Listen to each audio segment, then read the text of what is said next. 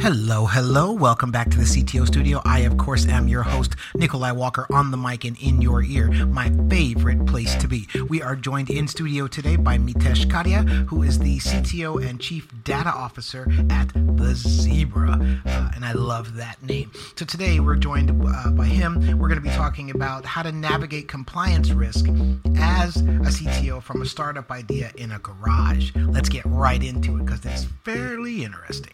Etienne, please take over. So, Mitesh, the Zebra, obviously a beautiful success story in the sense that escaping the clutches of startup drudge, scaling successfully into a wonderful company, and then scaling into like unicorn territory. So you CTOing a company through that type of scale, just give me an anecdotal view of how your life as CTO changed just through all those different levels. Yeah, it's funny. It's a little bit surreal. I was talking to someone today that, if we go back to, essentially three of us in a warehouse, no code, no team, no product, no business, there was always this aspiration that, okay, we're going to be $1 billion company, and you have that confidence in it, but it's so far away. And then to think about it now, it's like, well, not only am I CTO of a successful company and I helped build it, but it's a successful $1 billion plus company, right? And that it's hard to fathom sometimes, right? There's the excitement of it that we've created so many jobs and built this business. There's the part that you're scared of, which is that we built this business and all these people who are counting on us to make some, important decisions and keep it going. But, I think if you look at it various phases early on, it's very much you're making things happen yourself, right? I was in the code, I was building stuff. Even when I was building some teams around me, I was making things happen. Then that second stage, it was more about I was growing the management and building the people around me to go make it happen, right? I was still involved, but at a higher level from that. And then, I'd say the kind of third stage was stepping back out and leading through kind of vision, strategy, providing some structure to those people that I had kind of spent time growing and building. And then circling back with them kind of behind the scenes, helping to looking across the business a lot more was a big part of that one. To help actually, I'd say probably between phases 2 and 3 is when I shifted from being a technologist first to a business person first, with a technology background and slant, right? So my first team, you say with the first, 5 dysfunctions of a team became that business team, the C-suite, the executive team. And then, it's interesting. I was actually just thinking yesterday and today about this new step, and that I think it's yet another stage of growth where I'm even one step further out, right? And further back and figuring out what that means. How, I'm looking, instead of figuring out what we need to do, for example, on data later this year, I'm thinking about, as the team grows this year and next, how do we take something that gets a lot of benefit out of being centralized, but not create a bottleneck for growing the company in the future, right? And that's not something we're fixing this month or next month or even by the end of the year, but that's something we're going to need to start to fix and shift, and it's going to take a long time, right? And so my horizons expanded, which means in some ways it's exciting. You get, as a technologist, you always want to think about stuff. I love the thinking ideas, but the box checking of getting stuff done, that doesn't really happen anymore.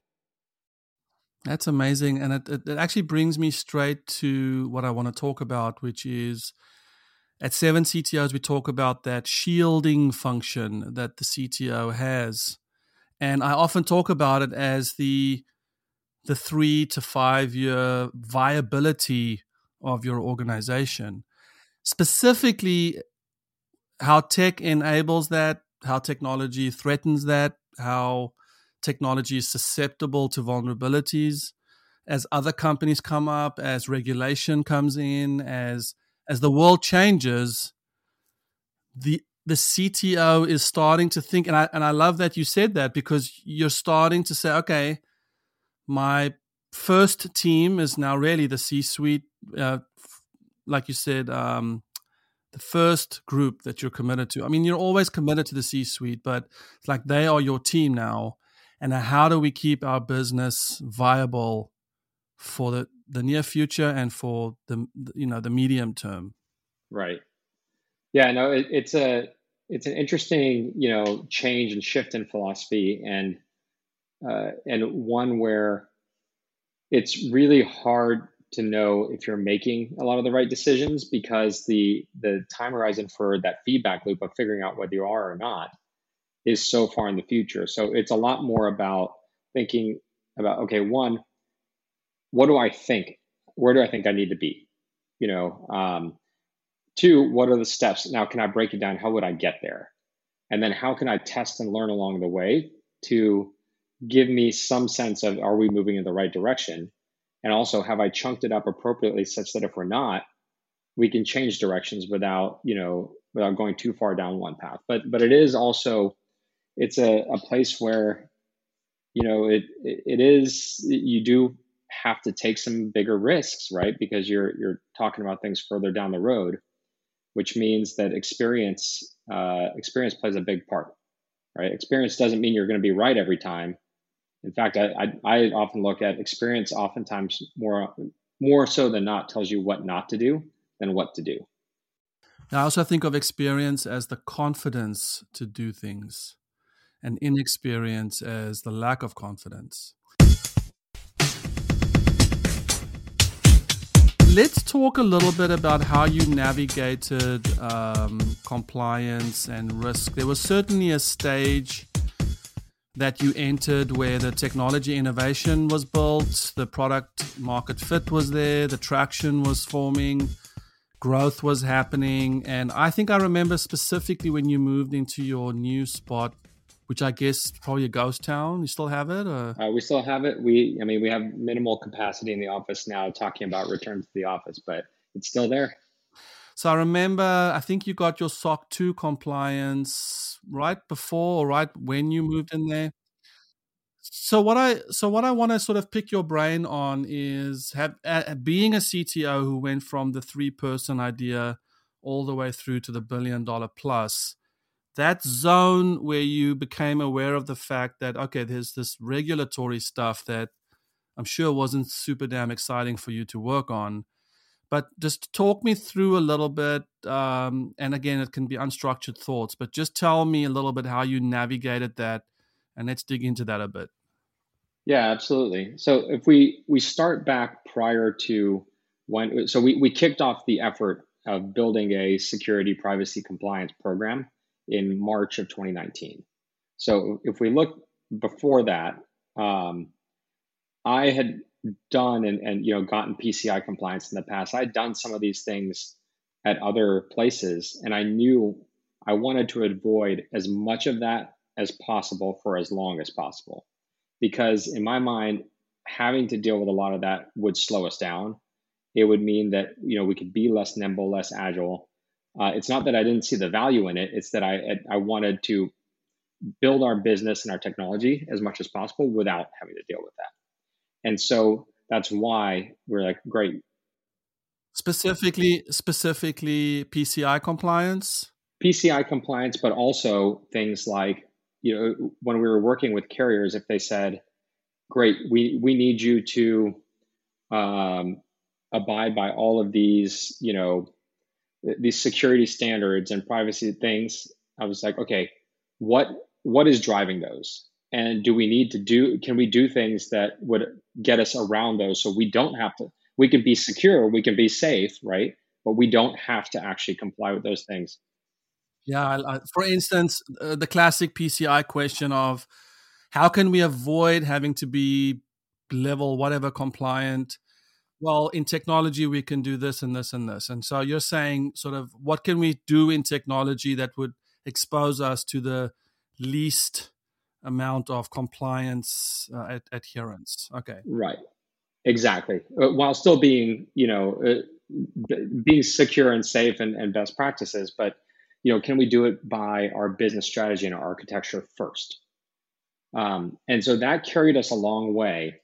And it's why, we still don't collect credit card information, but it's why we pushed that further down the road is I knew that if we got into that stuff, it was going to distract us and prevent us from being able to move quickly in some areas. So, fast forward to, I want to say late 2018, early 2019 is when we finally started getting big enough where the insurance carriers that we were working with and that we wanted to work with started to demand things like, hey, where's your SOC 2? They're heavily regulated companies, public companies. So they have, regulations from being a public company, public markets. They have their, fintech, insurtech. And so, finally we got to a point where like, okay, great. There's a certain amount of this we need to actually solve because in order to play with the big boys and to reach that next stage of growth.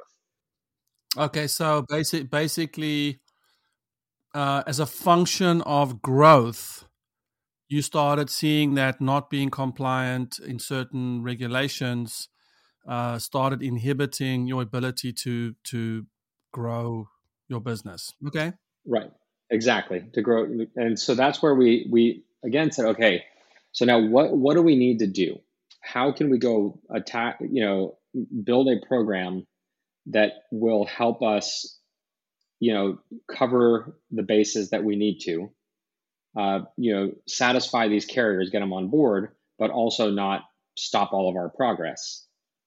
And so that's when we started to look at and really took the approach, which I know is a modern approach, and it's starting to become more pervasive now to security and compliance of not how do we be secure, how do we say no to things, how do we not take on any risk, but how do we build a program that helps us detect, evaluate, understand and measure the risk, and then communicate that risk to the right places so that the leaders within the company can make informed decisions on what risk to take on and what risk not to take on, or that can inform our mitigation strategies around, okay, great, this risk level is too high for this thing we want to do, but is there something we can do that maybe isn't, get PCI compliance? And, I'm not saying that we'd collect a credit card information without that. I'm just saying something that's not as burdensome as that. Can we do something to mitigate that risk, to get it below a threshold where it's not zero, but it's to a level that we want to accept given the stage of company? Very interesting. Very, very interesting. I love the idea of taking it as far as you can to be nimble, efficient, stay within the acceptable security space or risk mitigation space, and then coming up with a assessment plan or some way to help your leaders make the right decisions.